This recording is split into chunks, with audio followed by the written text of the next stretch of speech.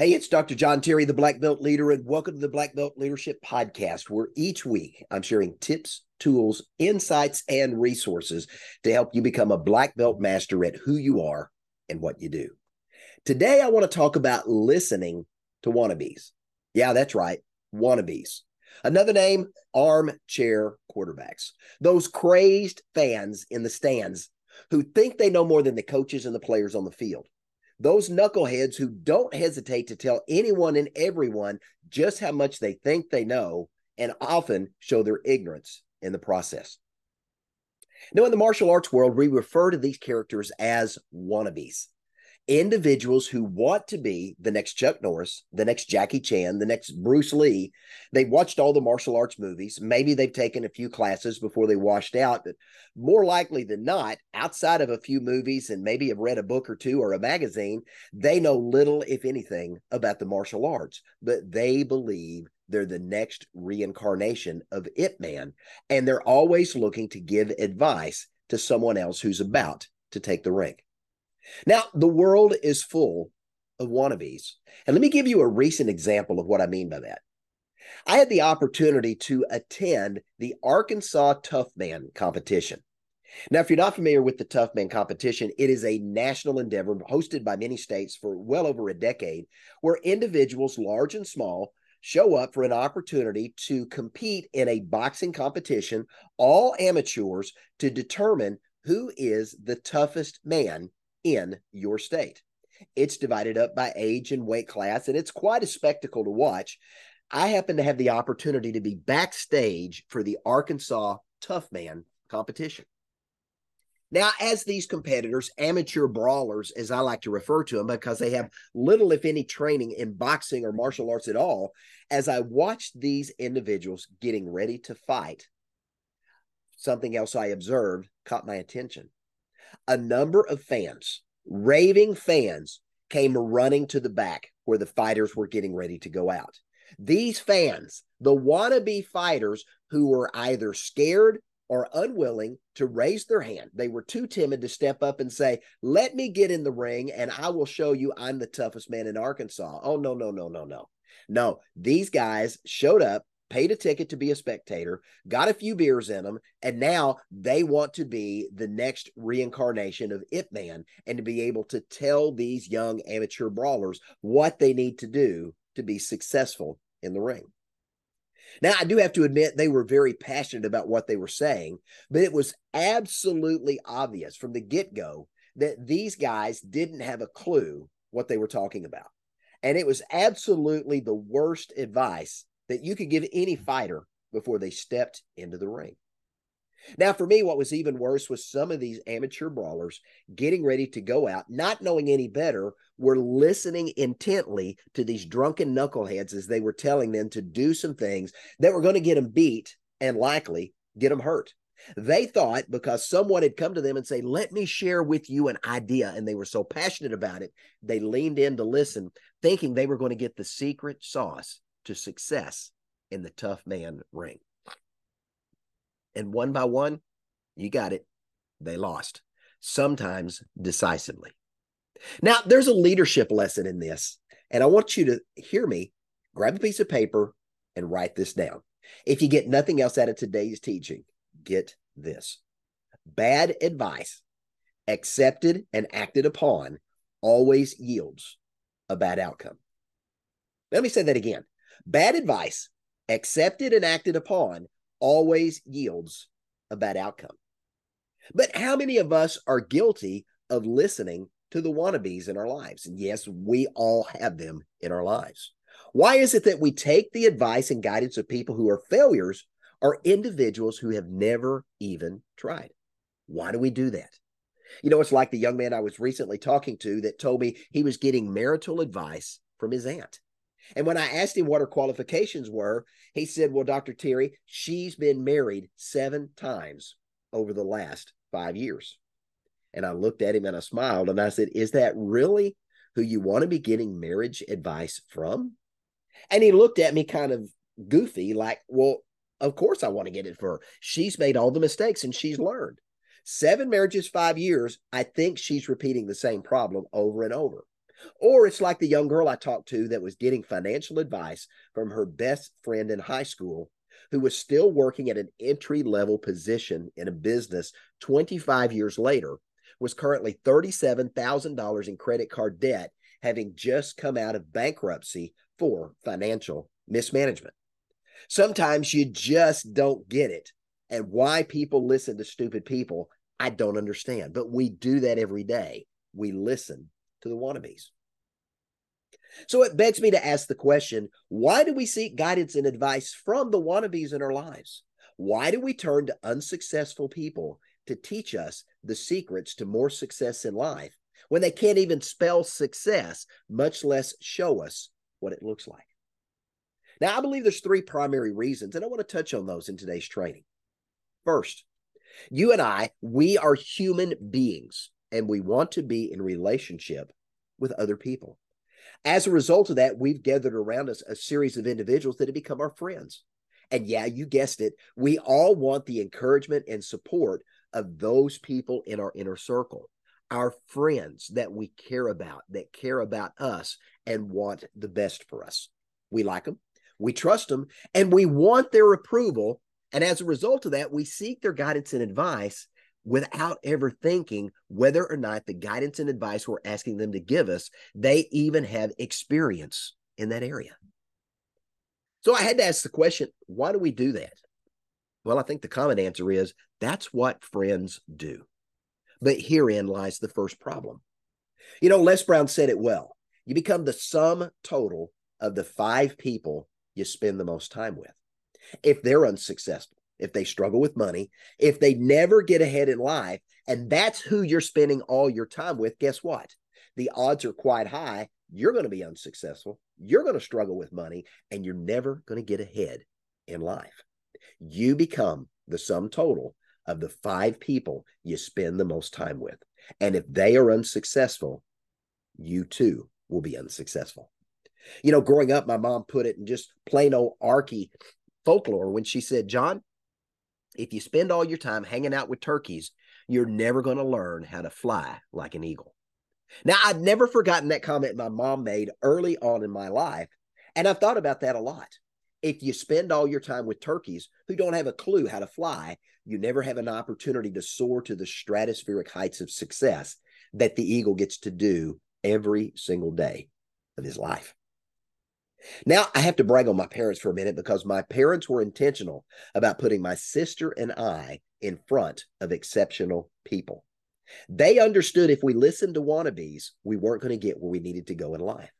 So my mom and dad put us in front of people who were successful, people who were exceptional leaders, and people, individuals who were committed to a lifetime of personal growth and development. Mom and dad expected that of us. They encouraged it of us, and they rewarded those efforts in personal growth and development in our lives. Mom and dad put us in front of people who were willing to share their knowledge, their wisdom, and their insight to help my sister and I become better at who we are and what we do. And for that, I have to just pause and say, thanks, Mom and Dad. Now, as I got older, I began to realize that I could learn more from successful people than wannabes. And as a result of that, I built my inner circle accordingly. And I pay money for gifted individuals who are highly talented at who they are and what they do to speak into my life on a consistent and regular basis. These mentors, these individuals I pay to speak into my life, to challenge me, to stretch me, to hold me accountable. These individuals are there for me to learn from, to lean on, and to glean their knowledge and insights from success and failure and what they've learned from both, adding their collective wisdom to my own to help me scale to stratospheric heights of success even faster. You know, I learned early on from my parents to ask the question, do you want to be this person in this area when you grow up? If not, I didn't want that person in my inner circle. If they were mediocre, lackluster, status quo, but they were not exceptional, then I was going to be mediocre, lackluster, status quo, and I wasn't going to achieve the results I wanted if I was spending my time with average people. I've heard my mentor, Dr. John Maxwell, say, if you find yourself as the smartest person in the room, you're in the wrong room. And the same can be said for those in our inner circle. If you're the smartest person in your inner circle, you're in the wrong inner circle. But that begs the question, what about you? Who do you have in your inner circle that you're listening to, that you're leaning on for guidance and advice? And are they ahead of you in their own leadership and success journey? So the advice they're giving you is going to move you forward and not either hold you back or simply leave you where you are. Now, the second reason I think we listen to the wannabes in our lives and we take advice from them is wannabes can be very believable. I've met some really passionate people over the years that don't have a clue about what they're talking about, but because they believe what they're saying to be true, they're some of the most convincing people you'll ever have an opportunity to hear from. Now, why is that? Well, here's what we know from human behavior. When you believe something to be true, whether it's true or not, to you, it is truth. If you believe the sky is green or purple or orange, nobody's going to convince you otherwise, even though when you walk outside and look up at the sky, it's blue. To you, that is truth. And if you believe that to be true, even if it's not, you're going to speak that truth with conviction. And if you do it convincingly enough, here's what's going to happen. You're going to persuade other people to believe as you do. Now, this is one of the main reasons that urban myths continue to perpetuate decade after decade. Passionate people who believe something so convincingly that you simply accept what they say is truth without ever taking the time to verify if what they're saying is true or not. It's a lesson we should have learned early on in our childhood. Think about the story of Chicken Little. And if you've never heard the story of Chicken Little, let me give you a thumbnail of that. Chicken Little was wandering around the barnyard one day, and he was struck in the head with an acorn. It knocked him out. When he came to, he found a knot on his head, and in his mind, not knowing what happened, he believed the sky was falling. And in sheer terror, he began to run to other animals in the barnyard, showing them the knot on his head and telling them what had happened and that the sky was falling. Well, animal after animal blindly accepted Chicken Little's truth, even though it was untrue, and they joined in the frenzy to warn the entire barnyard that the world was about to come to an end and the sky was going to fall. And before you knew it, the entire barnyard was frantically expecting doomsday and planning for the demise of life as they know it. So that begs the question, how often do you and I simply accept the stories that are told to us by wannabes, the Chicken Littles in our lives, and we add our own voices to the fray, mindlessly running around in a circle, echoing exactly what they told us without question? We see it in colleges today, students blindly accepting what they're taught by their instructor and going out and parroting those very words and never questioning whether or not what they're being taught is true. Now, to take that to an even further extreme, think about cultists like Jim Jones, like Shoko Asara, Marshall Applewhite, David Koresh. These are prime examples of deluded but passionate individuals who were so convincing in their sky is falling story, people blindly followed them to their death. Now, while that's an extreme example, it does demonstrate the power of a wannabe who believes something so passionately, others are going to follow. Now, thirdly, we don't take the time to think for ourselves. And that's another reason we listen to the wannabes. Sometimes we intuitively know something isn't right, or what someone's saying just doesn't quite ring true, but we don't take the time to pause, to question, or to simply ask ourselves, are they for real? Is what they're saying really true? To illustrate this point when I'm talking, oftentimes when I'm before a group, I'll refer to a made-up statistic. As we're talking, many people will say, well, John, we've always done it this way. And I'll say, well, that's great. And just because you've always done it this way doesn't mean there's not a better, more efficient, more effective way to get things done better and in less time. And then I'll share a made-up statistic that says 82.7% of all facts are made up in the moment. And then I pause and I wait to see if the audience accepts 82.7 as truth, or they take the time to think for themselves. And the results are often interesting. You know, it's easy to accept what we see on TV, what we read in the news, what we hear on a podcast, rather than taking the time to verify whether the information we're receiving and what we're being told is truth, it's partial truth, or it's an outright lie. You know, a classic example is 1938. Halloween Eve, Orson Welles is gathering his team together for another installment of a radio show on CBS radio called Mercury Theater on the Air. Now, that particular night, Orson Welles chose to dramatize H.G. Wells' War of the Worlds. So believable and so convincing was his presentation on the air that panic ensued nationwide. Many listeners chose to believe what they were hearing rather than the reality of what they were living and the truth they could see simply by looking out the window. And the result was national hysteria. So here's the problem. It's easier to believe a trusted source of information than it is to take the time to do your own homework to confirm its validity. And regardless of your political persuasion and whatever news source you're leaning into for information, they all have a bias. They all have a specific slant by which they deliver that information to you. It's important that you know that and don't get caught up in a news organization simply parroting the words of a group they are leaning into or supporting and not giving you the ultimate truth. But how often do you and I end up acting on incorrect, incomplete, or simply bad information because we don't take the time to verify? You know, growing up early on, my dad told me, John, it's okay to trust, but you also need to verify. I think there's great wisdom in that. We can trust people to a point, but we also need to verify what we're told to make sure that what we're being told is the truth, the whole truth, and nothing but the truth. You know, one of my favorite sacred cows that I referred to a few minutes ago is when someone says, we've always done it this way before. Again, I give a statistic that says, 82.7% of all facts are made up in the moment, just to say, hey, we've always done it this way. Why not? But let me share a story that I think really brings that home about not taking the time to verify.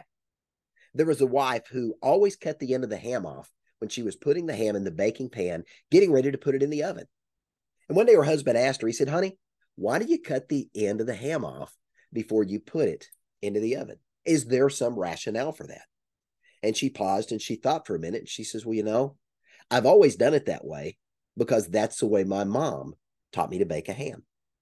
And so they began to ponder, they began to discuss. And next thing you know, the next day, this wife reaches out to her mom and says, Mom, I want to ask you a question. Why is it that growing up, you always cut the end of the ham off before you put it in the oven? She said, is there a rationale behind it? Is it something that it helps the ham do? My husband asked me and I didn't have a good answer. And the mom got real quiet for a minute. And she said, it's the way I've always done it. It's the way your grandmother taught me to bake a ham. So now mom and daughter are really curious and they go to the nursing home to visit grandma in the nursing home. And they begin to ask grandma a question. Grandma, why is it that we always cut the end of the ham off before we put it in the oven? Now, I love grandma's response, and it speaks to the importance of verifying information. Here's what grandma said. Oh, honey, growing up, all we had in the house was a little small pot-bellied stove with a very small oven. I had to cut off the end of the ham or it wouldn't all fit in the stove to bake. So I would bake part of the ham first, and then the part I cut off, I would bake later on in the day. So these two moms had unwittingly become wannabes simply because they chose not to think for themselves, simply because they chose not to question the validity of information they'd received to determine whether or not it's useful and to adapt accordingly. Now, that leads to another truth, and this again is something I want to encourage you to write down. Remember, bad information accepted and acted upon always leads to a bad outcome. Let me give you an additional piece of information I think you'll find beneficial as well. When we fail to think for a change, nothing changes in our lives. Let me say that again. When we fail to think for a change, nothing changes in our lives. We do the same thing the same way over and over again and expect a different outcome. Albert Einstein said that's the very definition of insanity. Now, let me bring this week's teaching home, and I want to take you back to the Arkansas Tough Man competition. As I watched these wannabes giving this worthless and sometimes dangerous advice, as these amateur brawlers were getting ready to go into the ring and fight, after a little bit of time, I'd had enough. So I walked up to this gaggle of young men, drunker than drunk, but passionate about what they were saying, and I asked these young men, I said, guys, what are your qualifications to be coaching these young men before they go to the ring? Are any of you fighters? Not a single one of them raised their hand. Are any of you boxing coaches? Do you own a gym? Not a single one raised their hand. The hallway all of a sudden started to become quiet. I then introduced myself as to who I was and why I was asking the questions. And then I leaned in and I asked an even more important question. I said, guys, if I were to just step back and say, okay, you guys give these fighters a lesson in what they need to do when they get into the ring to win, and they act on your recommendations, your guidance, and your advice, and they get hurt in the process, are you willing to be financially responsible for their injury? And at that point, every one of those guys put their head down. They took their beers with them and they walked back into the stands and they sat down. They had bought a ticket to watch the fights, and I reminded them that they were there to be a spectator. And as passionate as they were about the tough man, they were doing more harm than good simply because they were wannabes. Now, sometimes a leader, even though it's uncomfortable, sometimes as leaders, we've got to call out those who aren't qualified to lead and remind them they have to earn the right to speak into someone else's life. And again, that goes back to the inner circle and who you allow in your inner circle. Do they have the right by knowledge and experience to speak into your life and give you guidance and wisdom that you're going to act upon to move yourself forward in your success journey? Remember, leaders can't lead where they haven't gone, and leaders can't teach what they don't know. And when you see someone trying to lead that's not qualified, sometimes the best thing you can do is lovingly, kindly call them out and let them know they haven't yet earned the right to lead. You know, I think of it this way. Watching a UFC fight doesn't make you a cage fighter. Watching a football game from the stands doesn't make you a coach, any more than reading a book about medicine makes you a doctor. But the world is full of wannabes who don't know the difference.